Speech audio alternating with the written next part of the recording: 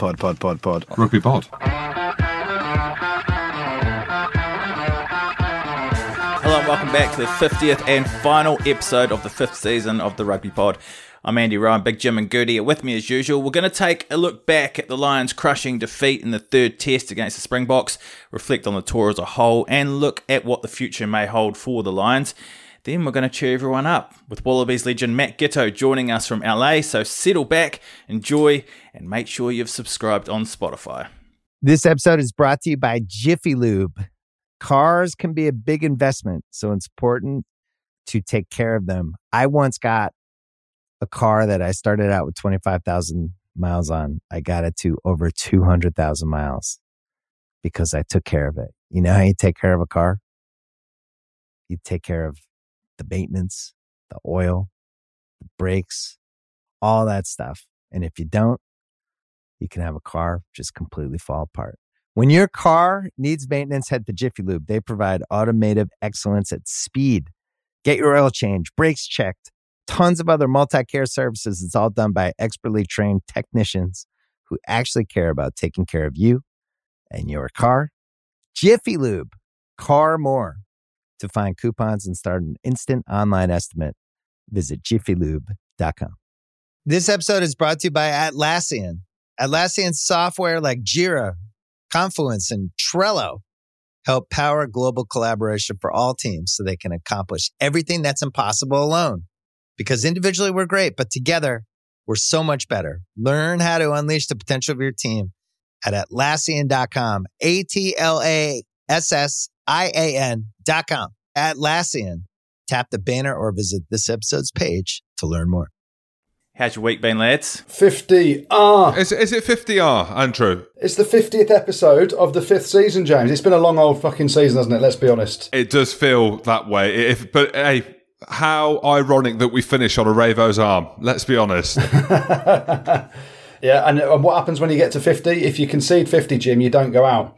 So if you get to 50 podcasts, we're allowed out. We're allowed out again, Jim. Let's go out and get absolutely humdingoed. In Scotland, you can stand up and drink now, whatever that means. How ironic is all this? So we get to Ravo's arm. Nightclubs are open. I don't know whether that... Can you dance? Can you...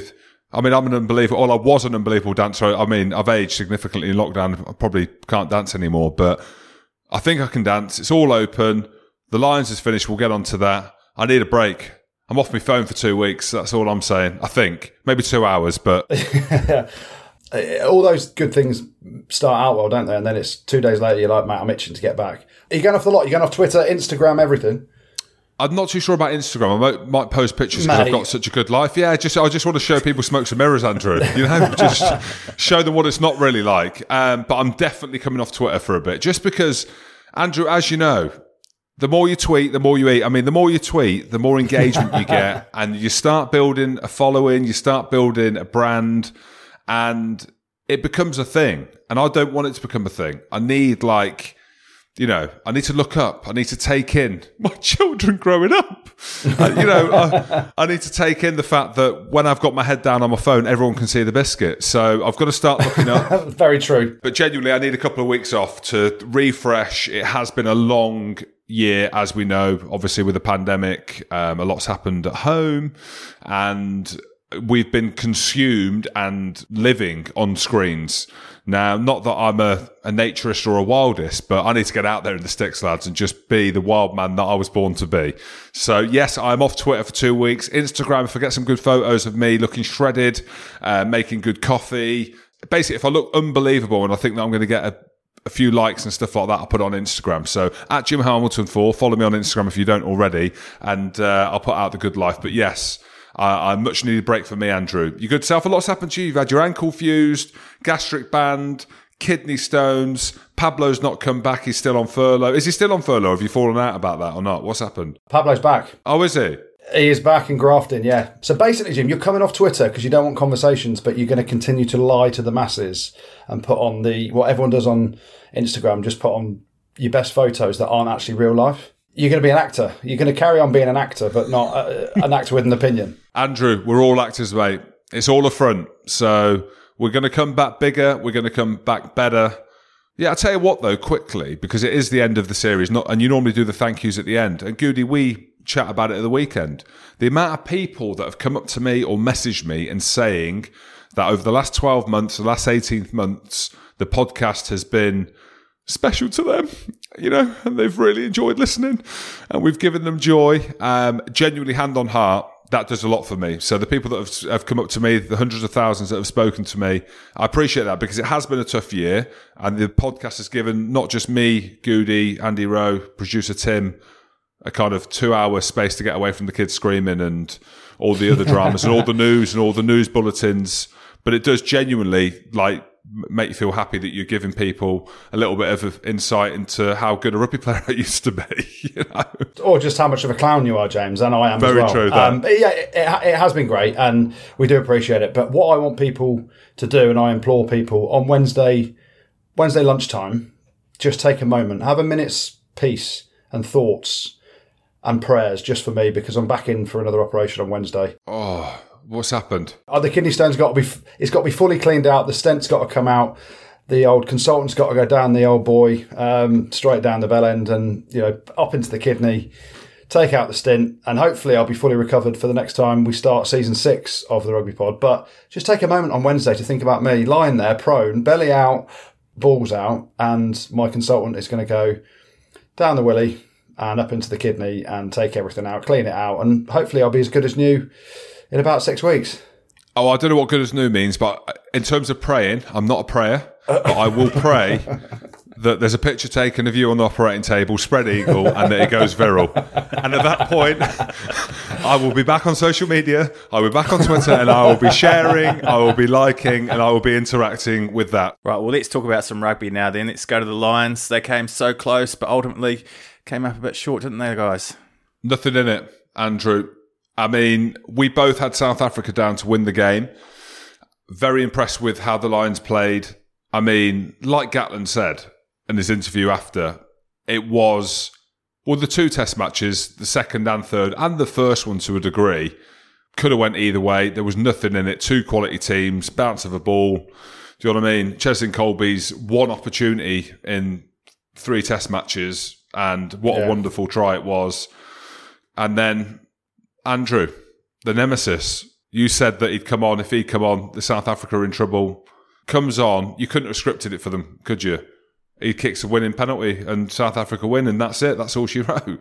Yeah, well, let's go back to Thursday evening when we were doing the Rugby Pass live show down at Farnham Rugby Club. And after 15 pints, we've all said silly things. And there's a bit of history behind it, because I'd gone there in a green polo shirt thinking the Springboks are going to win, and I've got to sit here all night and talk about how great the Springboks are. And then you sit next to Adam Jones, and sitting opposite and next to Adam Jones, he makes me feel $1 million, because you look like a skeleton compared to him. I ain't ever getting that bad. But then he starts talking about the Springboks and the Lions games, and he calls Malherbe fat. And he started to convince me the Lions are going to win. And then I had 5 pints, and then 6 pints, and then 7. By 15 pints, I'm like, Mornay Stain there's no chance he should be playing. And if he comes on, the Lions are definitely winning. So I just thought I'd say it. And there's a big cheer from the crowd. Everyone agreed. Jim, you agreed as well. Did I? Oh, I think I did. It was very kind of Rugby Pass to put the video together and edit it very cleverly to make me look like a right mug. But I owned it. I did say it. And if you look at what his impacts on the game, if he ever touches the ball in hand... He's getting folded like a penknife, isn't he? Let's be honest. He does not want contact. If you have a look about how he played against the Lions for Springboks A, what happened in the in-goal area, there was reason behind what I said, but never question his kicking. And, Maro Itoje gives the penalty away in pulling down the maul that he slots a worldie of a penalty from near the right-hand touchline from about 40 out. And then Courtney Laws gives a penalty away for not rolling away, which... I thought it was a bit harsh. It was very harsh. Big call. The problem is he said tackle or roll away, and then he pinged him. But 2 of our better players gave 2 crucial penalties away. But it was a game of missed opportunity. So you mentioned Cheslin Colby's opportunity that he took. Same stretch of turf. Liam Williams, me old 2v1. How about give it to Josh Adams, the top try scorer on tour? Oh no, the old Jim Hamilton pump and go, hold on. And the try has gone begging. And loads of things to talk about. Listen, when they... got the driving line out try, it kind of lulled us, I think, into a false sense of security, thinking that we could do that every time, or we could do that 4 out of 5 times or 3 out of 4 times, and that's how we win the game. hindsight and sitting on the couch, watching it on TV or being in the pub and us chatting about it now, it's easy, isn't it? It's easy to say, should have done this, should have done that. And in the heat of the battle, your mind sometimes goes wandering off. We've got that driving line out try, but we probably had 5 penalties, I reckon. I haven't counted them all back, but 5, maybe 6 penalties where we could have gone for goal and we didn't. Tiny, tiny margins. I think the Lions actually played the better rugby. Finn Russell was just magnificent. No other way to describe how he played. He came on, he did everything that you expect Finn to do with all his magical little touches, but he also ignited our attack for parts of the game when we could get some front foot ball. And he's kicking off the tee. I think, Jim, you questioned his kicking off the tee a few weeks back on the podcast. Did I? I think you said I've got to go Owen Farrell because Finn Russell can't kick. Yeah. I don't think I said that. He was slotting every kick as well. So it wasn't, I'd get going for the corner when your goal kicker's someone like myself who was 1 in 4 or something like that. Or, maybe South Africa had a reason to go for the corner because until Mornay Steyn came on, Andre Pollard was struggling to kick goals, wasn't he? So, the fact that Finn had slotted everything, he slotted the touchline conversion as well. He didn't smile. He had the bit between his teeth. He smiled a bit. But he didn't dance. Normally, he gives it that kind of little kind of jiggle, but he didn't. But then, first and foremost, people talk about pride and everything. It's been a horrific tour for how they've had to live their lives. So a massive pat on the back to everyone from the players, the coaching staff, all the support staff that have put the tour together and lived that way. It must have been horrific at times. And I don't say that lightly because, if you think back to how hard, and this is what I implore people to do, think back to how hard the very first lockdown was for those first sort of 4 or 5 weeks when everyone was like, geez, I want to get out, I want to do stuff. And we couldn't. That's how they've been living their lives. In South Africa, away from their families, just stuck in a hotel. And towards the end of it, you can go and walk around a golf course. Huge pride and pats on the back for everyone that have got it there. But there will be frustrations. We're here to dissect the game with an open cloth and a dirty Jim's cloth as well. It's filthy at the minute. It's 50 weeks old. Mate, it's been wiped through the front. I've used it a bit behind the back. It's gone through the stent as well that fell out on Thursday night. We have to talk about parts of the game, and there were some big missed opportunities for me. Liam Williams is one, is the obvious glaring main chance on, and ironic, it's the same stretch of pitch that Cheslin Colby skins him on when he makes the break, and it's a 14-point swing from Liam Williams. And I'm not singling him out as a reason, but we're here to dissect the game, and unfortunately 2 big errors by him have cost the Lions. Were you guys surprised that they keep pumping it into the corners and not going for the 3? So from my perspective, and hindsight's always easy, and when I was the fly-off on the pitch, I was always like, okay, let's take the points. Mainly because there was a bonus involved for points scored, but also probably because you have to 3-6-9 to win games and stuff. And that I was old school mentality. It's interesting to hear your sort of take on it, Jim, as a second row who mauled till the cowsheds and back. Like, you hear all the forwards a lot of the time, and you have to try to calm them down. But you hear a lot of the forwards, let's go to the corner. But they're not decision makers. They're just thinking with their nuts and their bravado, aren't they? A lot of the time, because they want to take them on. And it, things may have been spoken about in the changing room. But from a forwards perspective, someone that dominated line-outs for 20 years. Guilty. Disrupted mauls like you wouldn't believe and carried mauls on your back like you would believe. What was your thoughts? I think they had the same thought process as the former vice-captain of Scotland, Jim Hamilton, speaking in the third person. I'm screaming at them to go to the corner because I don't want to see a draw. So I'm thinking, is that the reason why obviously Finn Russell goes to the corner, we don't score, but then we get another penalty and then he goes for the post? I think for the first time ever, I saw South Africa, I say ever, in a long, long time, some vulnerabilities around the line-out drive. So we obviously saw the Lions score a couple of line-out drives. The Sheriff scored one at the weekend. The Tom Curry one got disallowed. If he would have stayed in position, it would have been a try. Some referees arguably might have even given that. So I can see why that they've gone for it because, I don't know, away in it's not, I don't know, it's a fact. In South Africa, the way that the referees are at the minute, 3 points here, 3 points there, you need to score some tries, big fella, if you're going to beat them. So I quite enjoyed the fact that they went to the corner. But in hindsight, in that third test, Bigger looked injured to me. Going into that third test, his leg was heavily strapped. Finn was obviously kicking extremely well. They maybe had something in their mind where they just thought, fuck it. I just swore. Alan Wynne-Jones swore, so I can swear. We're going to the corner and we'll give it a go. In hindsight, Andrew, as we know, it's easy to sit here and say they should have took three, but again, I just think we would have seen a draw and we would all been sat here gutted. Jim, how did you feel when Finn Russell came on? Because he obviously changed the game around a little bit. Well, firstly, I thought Greenwood's comments were ridiculous. We're either going to win by 20 or lose by 20. Well, we're never going to win by 20, are we? Let's be honest. It's South Africa, the world champions. But I kind of get what he's saying. It's kind of like, and we said it before, didn't we? Like, he's going to come on and do something unbelievable, or he's got what other people think. I don't think he's got it in him to throw a loop pass and get intercepted. I think Finn Russell's one of the best 10s in the world. I've said it on here before. We've had him on here before. It's easy to show bias towards your fellow countrymen. But he is. Look what he's done at Racing. Look what he's done for Scotland. He's obviously been through a process in himself with falling out with Gregor Townsend, with the Scotland team coming back in, it not all being about Finn Russell and Scotland playing well. Yes, Andrew, we finished 4th, but we beat England at Twickenham, we beat France away. I didn't say anything. But I know what you're thinking. What's happened to you? 50 weeks of pain. I know, I'm bringing it back. Let's stay positive. So anyway, Finn goes on tour. We're thinking he's got an opportunity to start. As the tour is coming to the point of start, Dan Biggar's playing unbelievably well for Northampton. Wales win the Six Nations. Finn gets injured, right? This is where it gets to in terms of people saying if Finn started the 3 tests, well, he couldn't have done because he was injured. He tore his Achilles. So I didn't think we'd even see him play. I thought Owen might have started the 3rd test, Marcus Smith maybe on the bench.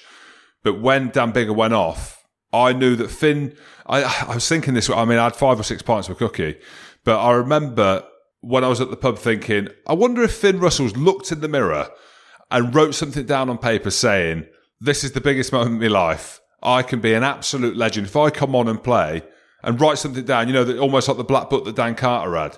And I had this vision that that's something he might have done. And obviously he did come on and play unbelievably well, but they didn't win. But he was wicked when they came. For whatever reason, I don't know how 10s work, Andrew. You know what I mean? In terms of like firing the ball early, the fact that he's got the ability, he's comfortable to throw it into the wider channels. They look very good. Mate, he's one of the highest paid players in the world for a reason. And I think the 60 minutes we saw him at the weekend or whatever it was shows you why. So 4 years' time, himself, Marcus Smith have got a real opportunity, but there's obviously a long way to go. But from a Scottish perspective, I was well happy for Finn, and he was going to come on, but he said he's in transit to Jersey or something. He doesn't know whether he needs to isolate there for 10 days. Either way, he's happy because he's allowed to drink now because it's the off-season. I think. I don't want to quote him, but that's what I'm thinking he's thinking.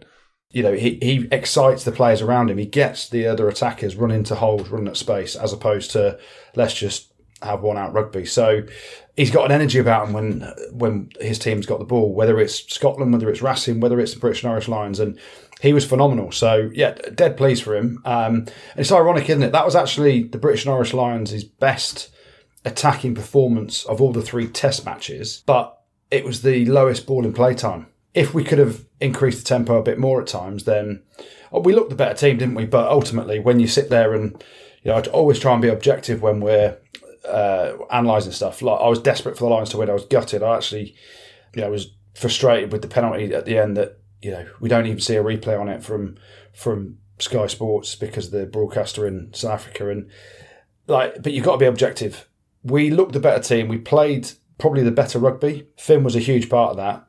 And unfortunately, we didn't take our chances. And the Springboks, you know, they're world champions. They're, as Jim said, the best team in the world now. And top tier international rugby is about the minute, smallest details and taking as few opportunities as you get. And you don't get many against the Springboks. And that's probably why we didn't take the series. You mentioned the ball in play. It was in play for under 26 and a half minutes, which is over 10 minutes less than the average in the Six Nations. Do you think the Lions played into South Africa's hands a little bit there? It's a bit of everything, really, isn't it? I mean, fair play to the Springboks. You know, when you're a team, and I go back to our days at Leicester, Jim. At Leicester, we played pretty much 10-man rugby because that was our strength. And I say 10-man, it was probably normally 9-man because I was at 10 and it was basically just Goody kicked the conversion because the forwards had driven it over again. But it was, you know, you play to your strengths, and the Springboks were never going to allow or would never want the Lions to have a loose, fast, frenetic game for, you know, to tire them out and stretch them completely. They wanted it played at their pace. Could the Lions have done anything different? You know, they tried to up the tempo at times, they really did, but then, you know, there were some penalties that went against us at the wrong times, which sapped the energy, and then the Springboks take forever to get to a line out. And, you know, you can look at it and go, oh, it's a disgrace to rugby, but the game's about winning. So every coach sets his team up in the way that they see fit to give his team the best opportunity to win the game. Now, the Springboks, they wanted a set-piece, slow game. And actually, when you look back and you rewind the clock and go, all the games got moved to Cape Town. I know the first test was going to be in Cape Town, but Test 2 and Test 3 were in Cape Town. Actually, the high veld would have suited the British and Irish Lions potentially more than the Springboks, in the fact that the pitches would have been harder. We would have played a bit more rugby potentially, and we wouldn't have got the pitch was shocking in Cape Town, wasn't it? In terms of the set piece battle and all that stuff. And it actually suited the Springboks in the end, where you rewind 3 or 4 weeks and everyone was saying, the fact that it's not at altitude now suits the Lions. And I actually think it went the other way. So could they have done anything different? I mean, you can analyse all sorts of things. I think that what they should have done is just taken more opportunities. That they created a lot of opportunities. And the accuracy wasn't quite there, which, again, at the top tier against the Springboks, they're the most defensive team in the planet, and they're bloody good at what they do. And you just got to try and break them down. And unfortunately, we did break them down, but didn't capitalise on the chances we created. See, with that, everyone's talking as well about how boring the games were. I don't think they were. Obviously, I can understand why rugby flirts, casual fans would think that. But you look at South Africa, the efficiency, the first test, they were all fucked. Like they were. You could see that in the second half, and they were still winning 12-3 at half time. Think about their strike rate and the tries that were disallowed as well on top of that. The third test, the opportunities they got, my goodness me, they took their... Ches and Colby had one chance and took it. So that is a sign of a world-class team. When South Africa had an opportunity, they took it. No questions about it. And some of the decisions where, I can't remember what test it was, but, Willie LaRue was in front of Am, who put the kick through, and they were checking stuff with Ma Pempe as well. These marginal calls against South Africa, but that shows how world class they are, because they can do the kick in, they can do the scrum, they can do the line out, they can make the ball a mess, they can slow the game down. But my goodness, when it's on, you got the best player in the world, Ches and Colby. He's just skinned Liam Williams like Liam Williams is under 12s. Do you know what I mean? Like, without being harsh, like, he would have done that to any player in the world. That's how good he is. So, well impressed with South Africa. And yeah, I stand by it. The best team in the world at the minute. World Cup, and not played in 2 years and just beat the British and Irish Lions. How do you think people will look back on this tour overall in years to come? Because there's been a lot going on, isn't there? It'll be the COVID tour, won't it, really? You ain't ever seen another tour like that again, are you? I don't think they'd do it again. I think if they had their time again, I don't think they'd do it. I think they'd maybe have contingency plans in place. I don't really know. I mean, it's happened now. Again, hindsight, retrospective. My goodness me, I've learnt that word in the last 50 clever, weeks. Jim, aren't you? Thank you. Yes, I like your hair. Yeah. I said it. I would prefer to have seen it in a year's time. What it would have looked like in a year's time, who knows what the world was going to look like in a year's time. We've seen it. It's happened. We've lost marginally. I think there's still a place for the British and Irish Lions. I love the build-up. I love the romance around it. What it does show you is there is a real appetite for British and Irish Lions fans to be involved. Obviously, the next one's in Australia. Now, again, I'm not a futurist, Andy Rowe, but I'm thinking if Australia sort the shit out, they might allow fans in there in 4 years' time. So I'm going to look very old, but I'm going to be there, Andrew. If you're still with us, yeah, I'll be there. Oh, yeah. Let's hope so. The funny thing is, you actually go back 4 years, right? So we've just played the All Blacks in the Test Series in 2017. And I think back to a lot of what people were saying then, like the pinnacle was playing the All Blacks. But at the time, the Springboks were absolutely garbage in 2017, if you can rewind your clock back. And they made some changes a year out from that. Obviously, Razzie comes in, they win the World Cup 2019. And it's been amazing. I actually remember the back end of that British and Irish Lions tour in New Zealand going, well, the next tour is not going to be great because South Africa are absolutely shocking right now. So right now, you could probably say the Lions are winning the next Test Series against Australia 3-0 because Australia aren't the best, are they? But let's hope that over the next 4 years, rugby improves in Australia. There's a number of issues there and they can become super competitive because there's nothing better than a serious competitive Lions tour, and for the fans to be able to go out there, that's what's been missed massively, hasn't it? The sea of red, everyone experienced in the country, from the players to getting out into like the townships and all those things that they've done, and local clubs, and spreading the word of the Lions. It's got to stay. The format may change slightly. I'd be one for perhaps a slightly shorter tour with less players on the tour, maybe 3 warm-up games, 3 tests. But again, go back to World Rugby. What's the calendar look like?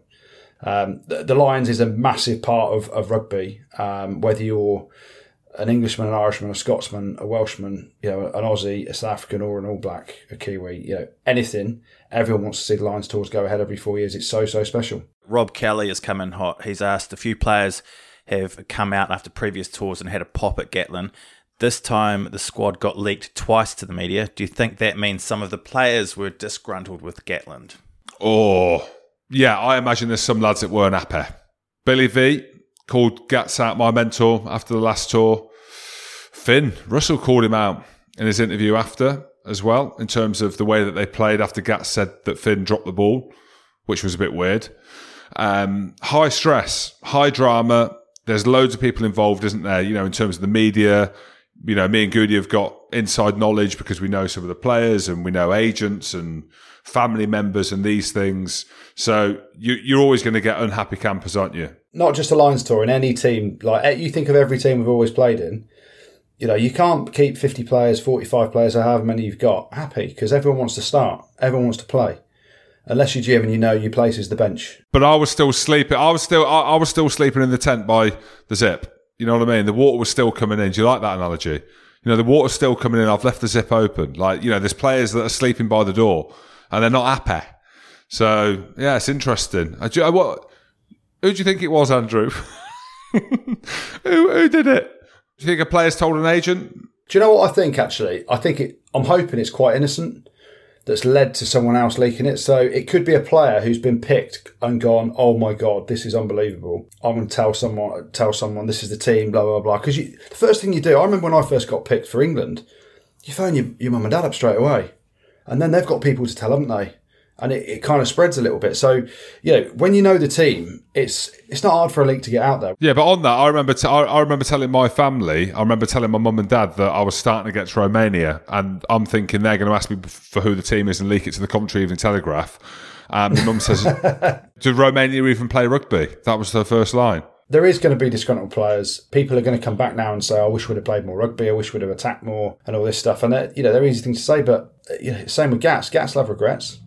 And Gats will say some things about the players. We've all got to be big boys here and understand that 45 players or however many there's been there, completely locked up in a hotel, you're going to get disgruntled players. You're going to get people that are pissed off with having to live the way they're living and not play at the weekend. But you're also going to get a lot of players buying into the whole scenario. And it sounds like they all got on well and had a great time, but only time will tell, because whenever a coach leaves, there's always people coming out in the woodwork going, oh, he did this, he said that, he was this. So only time will tell. Do you think Gatland will still be the Lions coach in 2025? Absolutely not.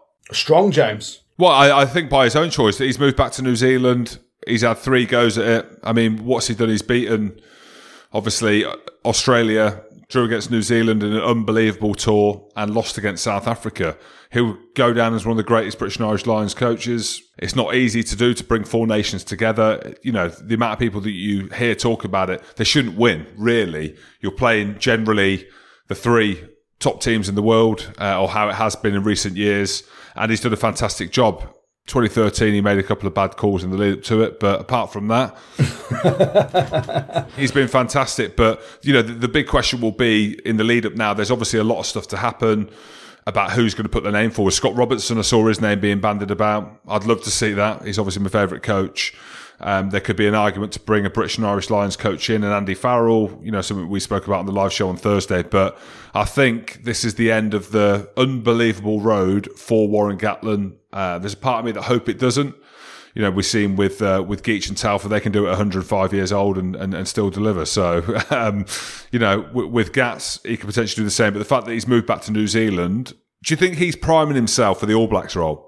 Well, it's going to come down to a heads up between him and Scotty Robertson, isn't it? Not both? Yeah, possibly. Who knows? But then, do they both want to be the chief? Because you can't have 2 big chiefs, can you? So, he'll go down in the history as one of the greatest, if not the greatest, Lions coach there's been. He looks like he needs a rest. The stress and strains, I've been there. You comfort eat. Gats has definitely been comfort eating and avoiding the gym. But, he's the best to have done it over the last however many years we're talking about on Lions tours. So he's going to be in the picture. But, you think back to 4 years ago and everyone's like, oh, who's it going to be? Some people are saying Eddie Jones. How's Eddie getting on now? And I remember Billy Villapola came out and said, if Eddie had been coached, would he won that 3-0? Well, Billy, what are you going to say now? You're going to say the same thing about Eddie? Well, you can't. So it's all about timing. Do I think they'd go for Scott Robertson if he's still coaching in New Zealand? No chance. But is he the sort of guy that if he took a job over here, which who knows, he may take the England job in a couple of years? You just don't know. So they normally make the decision 2 years out, though, don't they? So it's not long. And for me, I'd go, if you are going someone now that's in the mix, I'd go Big Faz. Big Faz would be the guy to carry it on, I reckon, as long as he doesn't pick his son. Mate, why are you saying that, Jim? Why are you saying that about not picking his son? I'm going to put my name to it. That's him done. Oh, God, did I say it? No, I'm not. I'm joking. Yeah, I'd like to see Big Faz get it. You can see him get it. Ronan O'Gara, you've got O'Connell. What's Baxter going to do? Mike Ford? Yeah, I don't think so. I've got a feeling he might not. But again, I'm not an expert enough to think that he's definitely not. But I'm going to put my name to it that he's definitely not. Cockers? Nope. Cockers to England is what I'm hearing. I saw him cycling around Edinburgh a few days ago with his England shirt on, so that's making me think that he's English again and not Scottish. You heard it here first. Gatland's been talking about the amount of preparation time again, and the conversation around the Lions' place in the modern game always comes up. So what do you make of that? Well, I kind of spoke about it earlier. I think the Lions absolutely has a place in the game. I think they need to re-look at the way that the calendar sits. So there was obviously all the stuff with the PRL and the release of the Premiership players ahead of the Japan warm-up game, obviously in a very different time, circumstances when things were being moved around. I love the Lions. I've spoken about it before. 1997 is what got me into rugby. 2013 is what almost made me turn my back on rugby. And then 2017, when me and Goody went there as fans, fell in love with the game straight after retiring. And then the build-up and the romance around this definitely has a place. You want to see them get the full opportunity. This year, I know there's talk about the preparation, and Gatland's made some comments. They had a better preparation than the poor Springboks, let's be honest. Mate, they've been together 8 weeks, so... Exactly. I get every coach wants more time with their players, don't they? They always want more, and I get that. But 8 weeks is a hell of a long time to be in a camp together. So there is the tipping point of going stale by the end of it, which is when you need to be absolutely flying for the test series. So you think back to the long Six Nations camps that you have, and you can't even imagine how hard a Lions tour is, especially how they've had to live it. So 8 weeks is plenty of time, Gats. We'll finish on this. I think we all agree that a sport, Six Nations, rugby, football, Olympics, a British and Irish Lions tour is made by fans, ultimately. Yeah. And I think we can all agree we're watching it on TV and the view of it's shit. But anyone you speak to, again, reiterate my point in 2017, going there as a fan, it's what it's all about. So if people are thinking about a bucket list to Australia, again, I don't want to get political, but I'm thinking it might be open in 4 years' time. We'll see you there because it's a once-in-a-lifetime opportunity. And that's what sport and that's what rugby is about. Or it's a once every 4 year opportunity, Jim. Yeah, no, but it depends how rich you are, Andrew. It depends how fucking rich you are. Why is it all about money with you? Well, of course it is. This episode is brought to you by Jiffy Lube. Cars can be a big investment, so it's important to take care of them. I once got a car that I started out with 25,000 miles on. I got it to over 200,000 miles because I took care of it. You know how you take care of a car? You take care of the maintenance, the oil, the brakes, all that stuff. And if you don't, you can have a car just completely fall apart. When your car needs maintenance, head to Jiffy Lube. They provide automotive excellence at speed. Get your oil changed, brakes checked, tons of other multi-care services. It's all done by expertly trained technicians who actually care about taking care of you and your car. Jiffy Lube, car more. To find coupons and start an instant online estimate, visit jiffylube.com. This episode is brought to you by Cars.com. When you add your car to your garage on Cars.com, you'll unlock access to real-time insights into how much your car is worth. Plus, view its historical and projected value to decide when to sell. So when the time is right, you can secure an instant offer from a local dealership or sell it yourself on Cars.com. Start tracking your car's value with your garage on Cars.com. This episode is brought to you by Visit Williamsburg. In Williamsburg, Virginia, there's never too much of a good thing. Whether you're a foodie, a golfer, a history buff, a shopaholic, an outdoor enthusiast, or a thrill seeker, you'll find what you came for here and more. So ask yourself, what is it you want? Discover Williamsburg and plan your trip at visitwilliamsburg.com. Well, we can have a bit of a break from the Lions now and cheer ourselves up a bit by having a chat with a man who's absolutely loving life at the moment and is probably just about finished celebrating after last weekend. Australian legend and now MLR winner Matt Giteau joins us. How are you, mate? Yeah, I'm good. I'm better now. Seriously, honestly, how are you really? Come on. No, I am. I was a little fragile there for a couple of days. More importantly, forget the Lions. Let's talk about some serious business. How was Vegas? It was everything we expected. It was good. I think that was a fair driving force for me. To play well, you get to Vegas. So, yeah, we enjoyed ourselves. Well, Gitz, you said it was one of your best things ever to win the MLR. You know, the best feelings ever. Like, did you mean that? Were you caught up in the emotion? And I say that with the greatest respect because of the career that you've had. Or was it because you knew you were getting to Vegas if you won it and you obviously had that in your sights? But I mean, where did it ramp? Because you obviously, you've done a lot in the game and it was a big statement to make after the game. Yeah, no, I definitely meant it. I think even throughout the week before the game, a lot of the players saying, like, how does this rank compared to European? And for me, it's exactly the same. I mean, the crowds aren't the same. You don't have the same kind of TV coverage. But for me, when you really care about a group, you kind of want the right result. So for me, I really care about the players we've got, what they've created here with the Giltinis. So, yeah, it did mean a lot to me to win and get the reward for all the effort that we've put in. I mean, that sounds all nice and lovely, but all I want to hear about is Vegas. Which hotel's got your voice? Because you've left it somewhere, haven't you? I left it at the Wynn somewhere. It was at the Wynn. Is it what goes on tour stays on tour, or is there much to say? Oh, mate, you know the rules. It definitely stays there. I think Vegas takes a part of your soul. So for me, it was good. We enjoyed ourselves, but I'm glad it's over. I'm loving it, Giz. I'm loving how quiet you're not absolutely giving us nothing, which I'd be the same, mate. Let's be honest. I would not be putting anything on record. Let's chat a little bit about the last year or so. And I suppose the interest of the MLR, I watch it obviously through Rugby Pass links, and a lot of people are going there, a lot of players are going there. There's a load of excitement. I think the big thing is, Gitz, you can maybe give us a rundown and give us the kind of lowdown of, one, what the standard's like. I watched Ben Foden getting absolutely blitzed by some big 45-year-old Samoan centres when he was at New York, and he was on about 30 grand a year, which he said was one of the highest paid salaries in the New York team. Give us a lowdown, Gitz, on why players choose to go there, the vulgarities of, are the salaries high? What is the draw there, and what the standard is? What, why are so many people getting into it? I think we all want the MLR to take off, but just give us an insight. Yeah, I think the one thing that will probably hold back this league would be the salaries. So there's the salary cap. Most players are on, I think the top could be 40,000 is an MLR contract. So if you're coming, and for me, you're coming for a lifestyle like this, to be able to still compete, play in a competition that, physically it's up there with any of the competitions I've played in, but just I think the speed of play, the time you get to make decisions, you probably get a little bit longer here than you would, obviously in Europe or even back in Australia. So the standard's high. I think the salaries aren't, like I said, the salaries are what's going to hold this place back. If the salary cap ever went higher and players could come here, international players, I think this is the league that'd take off. The draw card, though, is just your lifestyle. Like, I'm 38, about to turn 39, being able to live here with my kids, 30 metres from the beach. The weather all around is good. You play rugby and you commit yourself to the team. But as soon as you're away from it, and this was the beauty of when I was in Toulon, when you're away from rugby, you're away from it.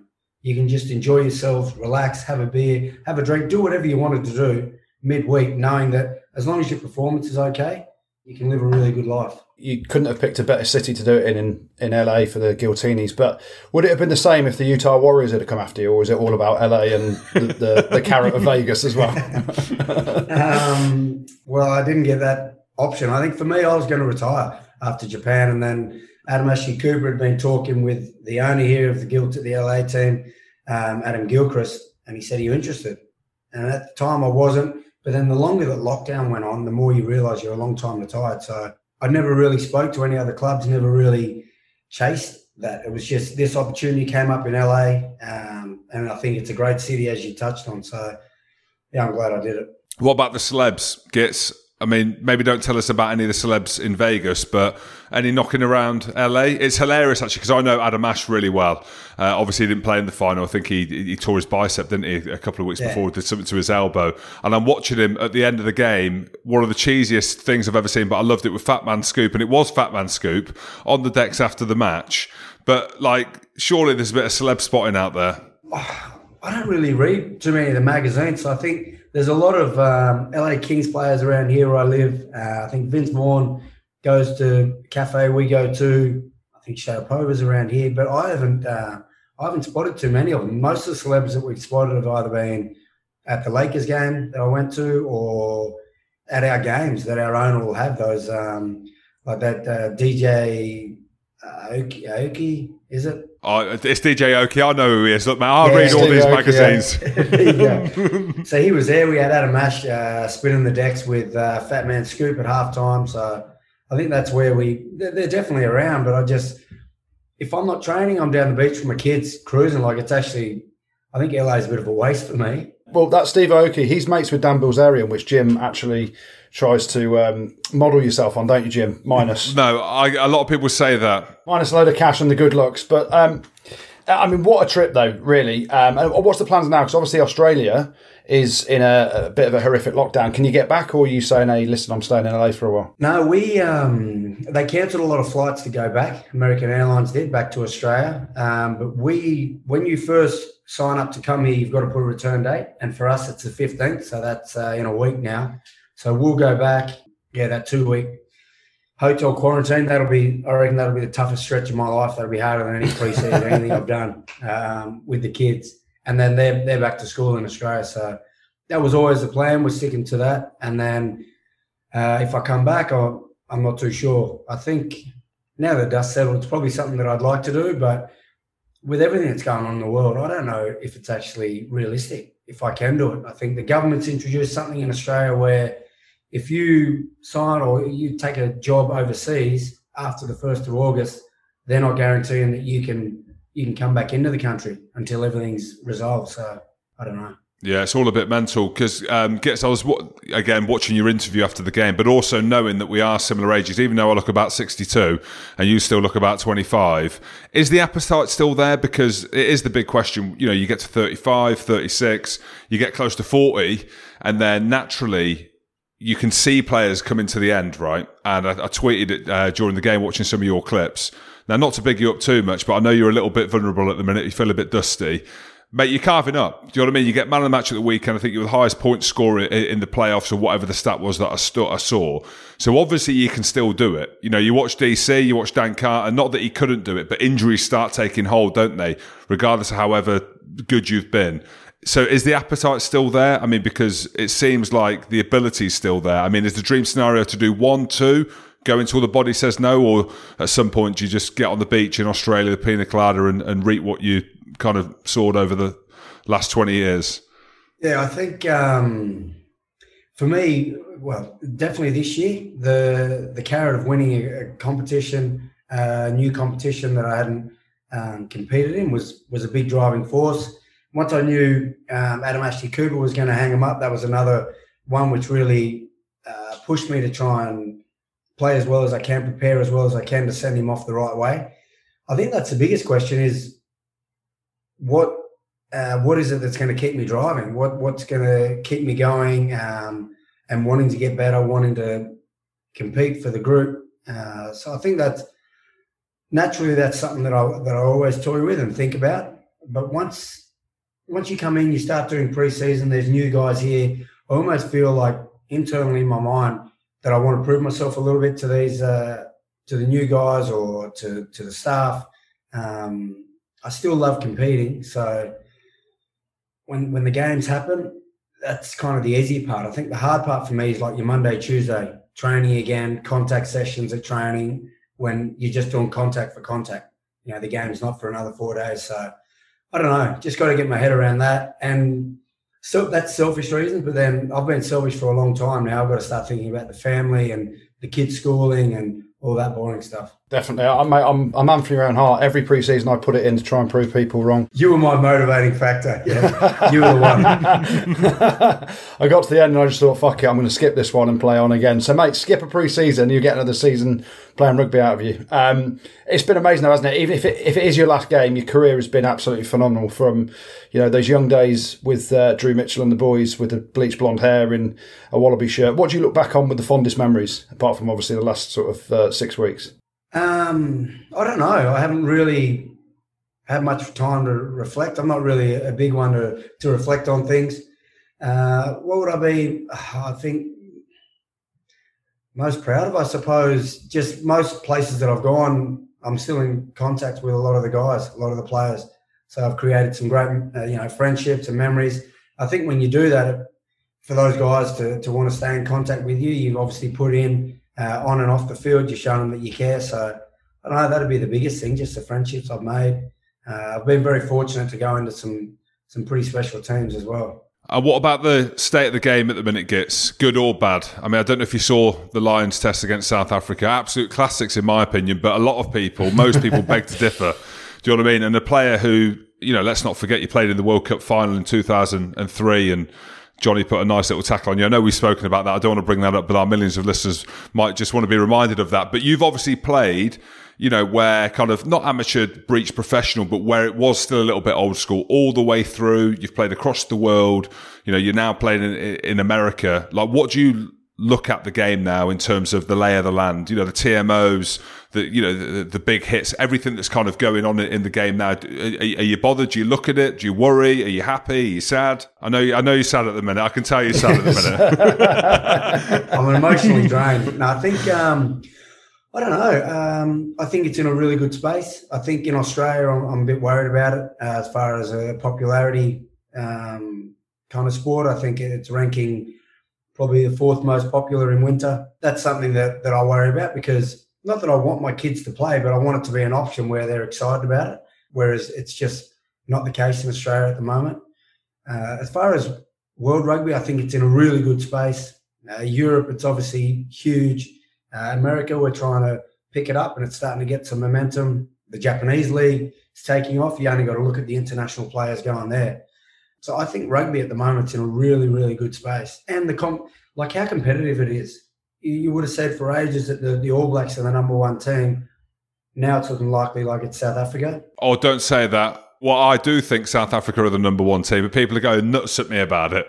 Well, they won the World Cup. Now they've just won the British and Irish Lions series. So it's hard to really compare. I think the All Blacks will always be up there. But the fact that they're not the dominant number one choice at the moment shows that rugby's in a really good space. And what's whether you play on for another year, are you the sort of guy that wants to get into coaching? I know you've been a student of the game and you still are, like just listening to you speak now, that the effort and the work that you put in.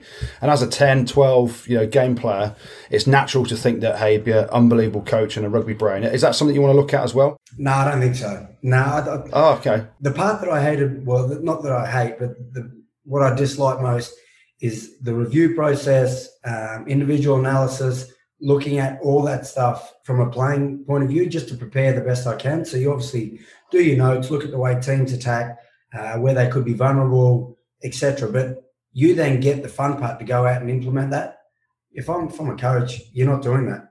You just set that game plan and then your hands off. You don't actually get the fun part to compete. So I think for me, coaching is definitely off. Whether it's around specialist areas, I don't know, like that type of stuff. I'd still love to be involved in rugby, but I just don't think a full-time coaching role, it just wouldn't suit me. And I just know potentially I might not love the sport that's given me so much. So I'd love to just have fond memories of it rather than hating it at some point. Just going back to what you were saying about the state of the game in Australia, what do you think needs to change for it to improve and to improve the popularity of it? Yeah, I think obviously winning's a big part of that. So once the team can continuously become successful, then Australia will get on board.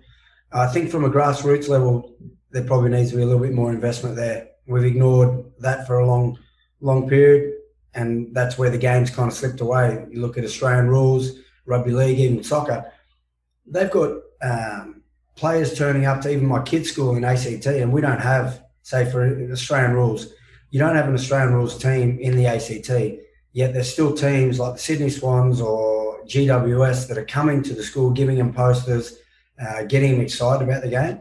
So I think rugby needs to invest a little bit more in the grassroots, get the kids wanting to go watch these guys that they see or posters that they've received.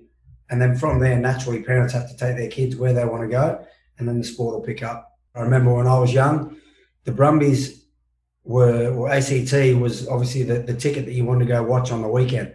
Even years 11 and 12, you'd head out to Brumbies before you'd have a drink, watch them play. Then you go out and party. Like, naturally, like, it's just not the way things are at the moment, and especially in Canberra. You want to go watch the Canberra Raiders rugby league, or you'll go watch an AFL game when they come to Canberra. But rugby at the moment is just not on the same page, and I'd love to get it back up there. Well, while we're on opinions, from one go out to another, who is the best Gits that you've played against? I know I've touched you once. I think you might have touched me once as well. But when you look back at it, and look, I know it's a headline question, and I know that you are quite fragile at the minute, but it'd be good to get your gauge, because genuinely, I say this, and without trying to be a fanboy, you were one of the greatest players to have played, like you are, whether or not you want to sit there and you need the kind of love that I'm giving you now virtually. You probably do. You're probably absorbing it. But, mate, you've played across the world. Like, is there anyone that stands out where you're like, right, okay, Jim Hamilton's up there in the top three, but these guys are like the very best of the modern age. I mean, even now when you watch people are talking about Marcus Smith in England. He was obviously on the Lions tour, Finn Russell, like these guys coming through. I mean, is there anyone? Give us someone. Yeah, I mean, I haven't had the opportunity of playing against any of those guys, but I enjoy, even Finn Russell when he came on, I just enjoy watching him play with a lot of freedom. Especially in a test match like that, it was so tight. Everyone was just kicking, playing field position. Obviously, the ball was slippery. You're going to do what you can to win. So it was a real game of chess. But he will come on, put a cross-field kick, likes to play a no-look little cut pass there, where I think if they'd drawn could have been Pollard there, could have been another try for the Lions. Any players that play like that, it gives me a lot of joy watching it. As far as best I've played against, it's really hard. I suppose because I played him in every single league, domestic league that I went to, Dan Carter would probably be one that continually tested me for 80 minutes, because you've always got to, even when you're in front, you've still got to find a way to finish the game off. He's just a player that never quit, and always, I think, mentally required a fair bit from me to stay in the game for 80 minutes. Well, there's the headline. Finn Russell, Dan Carter are the GOATs. I thought I was going to get a mention as well there, Gits, because obviously we played against each other a couple of times. But what I will say is you're feeling down. You're struggling after Vegas. And what people do is they get home, they put comfy clothes on. You can always make yourself feel better by putting on my Wasps jersey that I gave you that was about 5 times too big, that we swapped after that. That's already framed up. I've got that. I thought a double frame. It'll have to be a big wall to sit it on there. So last thing from me then, did you tell the missus it was just a quiet weekend in Vegas, or did she understand that it was full noise? Because it's one of those lads trips, you come back and she's like, how was it? I was like, it's quiet, just a quiet one really. But yeah. I think your missus is pretty experienced in understanding what it's like, right? Oh no, she knows. Yeah, she knows what happened. I think the fact I came home, couldn't speak to the kids for about, I don't know, 24 hours, I think was a clear indicator that I'd had a fair crack.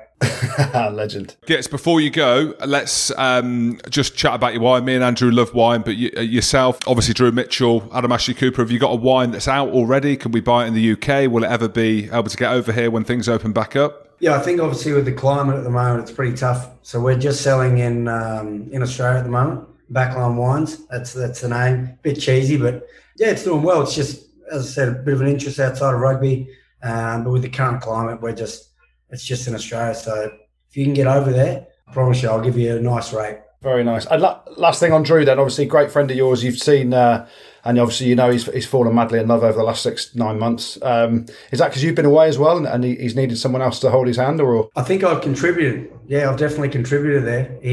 No, it's good to see. He's happy.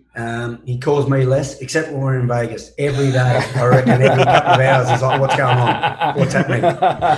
In the virtual tour of the trip. So he's in love. It's great, but he definitely missed us when we were in Vegas. He even told us, he said, I'm a little jealous. Well, rest up, Gits. Tomorrow's going to be a better day, and the day after, and the day after. You promise? I promise. Matt Giteau, thank you very much for coming on the show, mate. Best of luck with the recovery, and hopefully we'll see you on the field again next season. Cheers, Gits. Cheers, Gits. No Good worries, luck, mate. boys. Thank you. A good lad, but absolutely bollocks, let's be honest. Absolute legend, that bloke is. Yeah, I mean, fronting up when you've been in Vegas, you just want to hide in your house for about a week, don't you? And preferably not with the missus and the kids. Every question, Andrew, we were asking him, he was looking over his shoulder, weren't he? He was like, he was like flinching. I only asked him who the best players he's played against were. He's like flinching. Right, that's what Vegas does to you. Yeah, he's a top boy. We had a good time with him out in Hong Kong as well, didn't we? So yeah, he is. Yeah, I love the Australian lads. Him, obviously, Drew Mitchell, friend of the show. We keep in contact with him. Hughie Edmonds as well, who I played with at Gloucester. Yeah, I've got a lot of love in my heart for the Australians. And Matt Giteau needs a lot of love right now to recover from Vegas. He bloody well does, let's be honest. Right, let's finish things off with the good, the bad, and the ugly. Yeah, the good. Let's start off with the good. I will start off with a bit of a weird one. Australian rugby. They're going to get a mention in the good this week, Jim. Why? What's happened? Para, Petra Super C, my mate, bum bag. Well, it's part of having a bum bag. The sponsor, Cadbury's sponsor, Australian rugby. I mean, I would be their ideal player to be sponsored by Cadbury's. Unbelievable sponsor. Just free chocolate 24/7. No, you're the warning sign. So when you open up the cigarettes, it says, please do not smoke. You're going to open the Cadbury's wrapper and there'll be a picture of you and just says, warning, do not eat. There we go. You're probably right, Jim. But yeah, they get a mention in the good this week. We're going to stay down in the Southern Hemisphere. Big tip of the slipper to Sky Sports for getting the Rugby Championship on our screens. Massive news for rugby fans over the next few weeks to be able to watch that. Absolutely love it as a contest. We'll stay in New Zealand. And we're going to go Rieko Ioane. Have you watched him do the haka? And if you haven't, I implore you to watch him as he looks ridiculously scary. He puts absolutely everything into it. The tongue's literally on the floor. He looks hard as fuck. He's probably given it big beans with his eyes and everything. I love watching Rieko Ioane do the haka. So he's going to get a mention in the good this week. And staying in New Zealand, massive shout out and a mention in the good this week to Aaron Smith. For getting his 100th cap for the All Blacks. He's only the 10th player to reach 100 All Black caps. That is some effort, Aaron Smith. Follows me on socials. I follow him. I sent him a message and he said thanks. So, yeah, big mention to Aaron Smith. Let's go over this side of the world. Well, not quite this side of the world. We're going to go to South Africa. Matu Reynau. I eat my words. I eat a lot of things, but I'm going to eat my words, Matu Reynau, because you're getting a mention in the good this week. I think, although it was a very low-end game for ball and play minutes, I actually thought the way he handled absolutely everything during the game, big decisions. One thing he did say is, let me know when I am on camera, and he sucked it in a bit and made himself look better. But I thought he handled the game exceptionally well. Tough circumstances. Out of the three refs that have done it, he was probably the best, keeping the players out of each other's faces, telling them to pipe down. I thought he had a hell of a job on his hands and he did a great job. So tip the slipper to Matu Reynau. I'll eat my hat, eat my sausages, eat my words. He was good. 100% agree.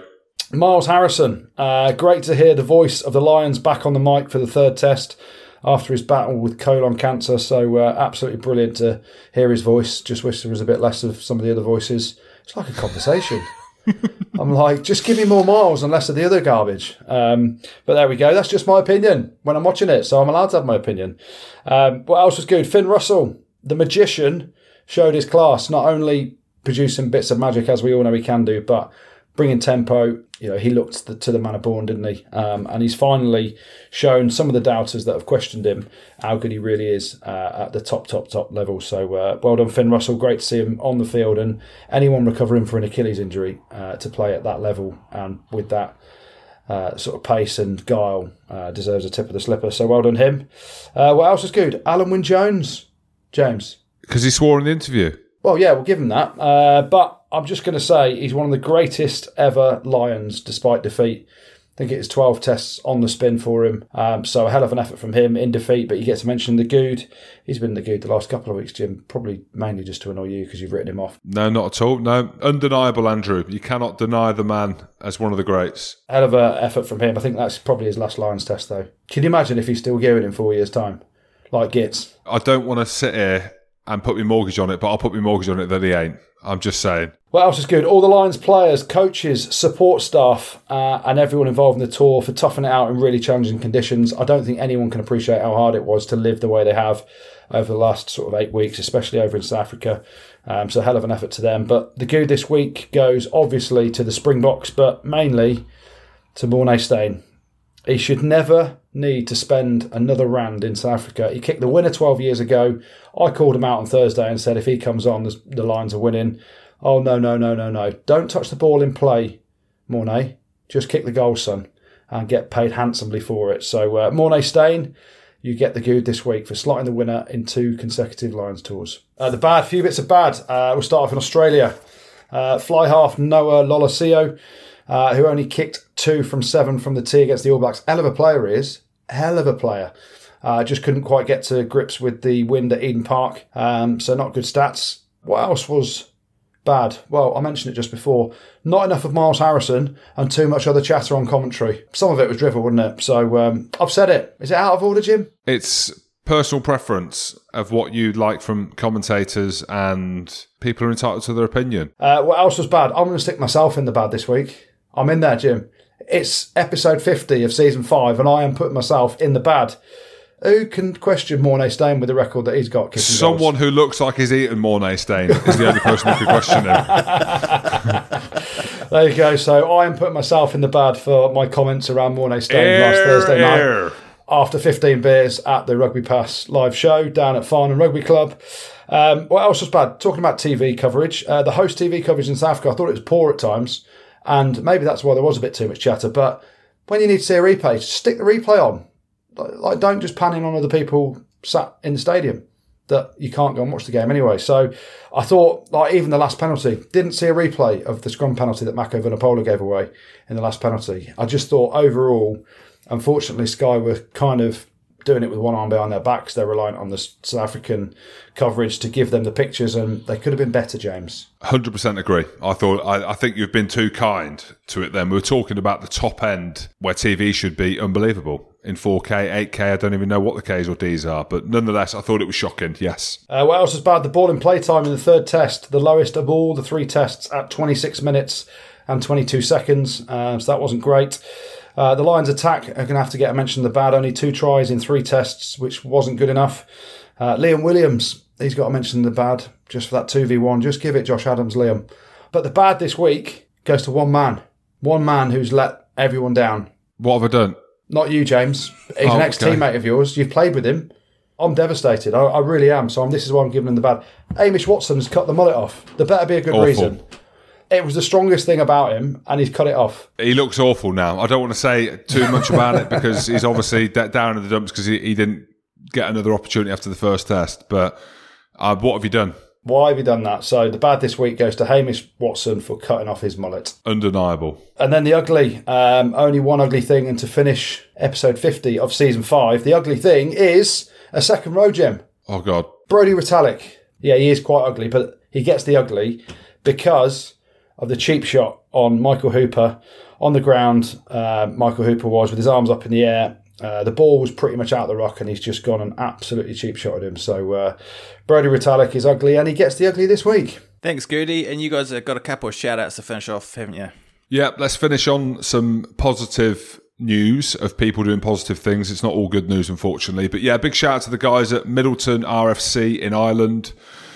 They've been undertaking a massive journey, running the distance from Middleton in County Cork to Joburg to support the Lions. That's 14,000 kilometres, Andrew, in total. If you put that down as calories, you'll understand how much that is. Anyway, they've done it to raise funds to buy new lights to allow the youth rugby teams to train all year round, and they're aiming to raise €6,000. So just check out their GoFundMe page by searching Journey to Johannesburg if you want to help them out. Big shout out to them, and a shout out to Mark Sheridan as well. He's an avid pod listener and Blackheath Rugby Club member who is swimming the circumference of Jersey whilst on holiday there in August. His wife Emily has successfully battled cancer recently, and Shez is raising money for Macmillan's as a thank you to all the wonderful nurses who have supported his wife and many others this year. It's a 51-kilometre swim in total and will be absolutely freezing, so the old boy might shrivel up a little bit. But Shez has moobs bigger than mine and a bush bigger than Jim's. It'll be warm then. So he'll be fine. If you've got big boobs or moobs and you've got a bush like Jim, You'll be fine. You won't even feel the cold. So, hell of an effort. Good luck to Shares. And apparently, we've got to sign off by asking him what his pecking order is. What do you reckon that means, James? What is his pecking order? Well, I can tell you that if he's got a bush, by the sounds of it, is pretty big. I don't think there is even a pecking order with him. So, I don't think there's much pecking going on there.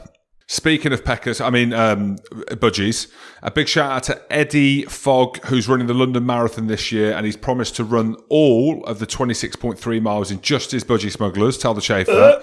If he reaches over £5,000 in donation, all the money is going to Laureus Sport for Good Foundation as well, which is a great cause. As we know, both Andys, we've been invited to their golf day, which we can't go to, and they've got some top-end Laureus ambassadors as well. So good luck with that, Eddie. And tell the chafe that, bring the Vaseline. Jim, would you do the London Marathon in a G-string? And how much do I need to basically hand over to charity to get that to happen? Well, I'd wear a G-string. How much are you going to pay me for that? I don't know if I'd be able to do the marathon. I don't think the disc in my back is... I just need to see the bush. I need to see the bush in a G-string. What about if I wear a G-string and then just eat it? And then what? What? How much? So everything's hanging out? Unless I took it. I don't know where we're going with this. Thanks, Jim. Thanks, Gertie. Thanks, Producer Tim. And thank you very much for listening to this 5th season of the Rugby Pod. We'll be back in about 6 weeks. But if you're looking for a podcast to fill your time with in the meantime, check out the Andy Rowe Show. It's amazing. No. Why? What? Why? We've just kicked out season 2 with some quality guests, so get involved. We'll be back on Spotify in 6 weeks' time with the 6th season of the Rugby Pod. Rugby, Spod, over and out. Spotter pod.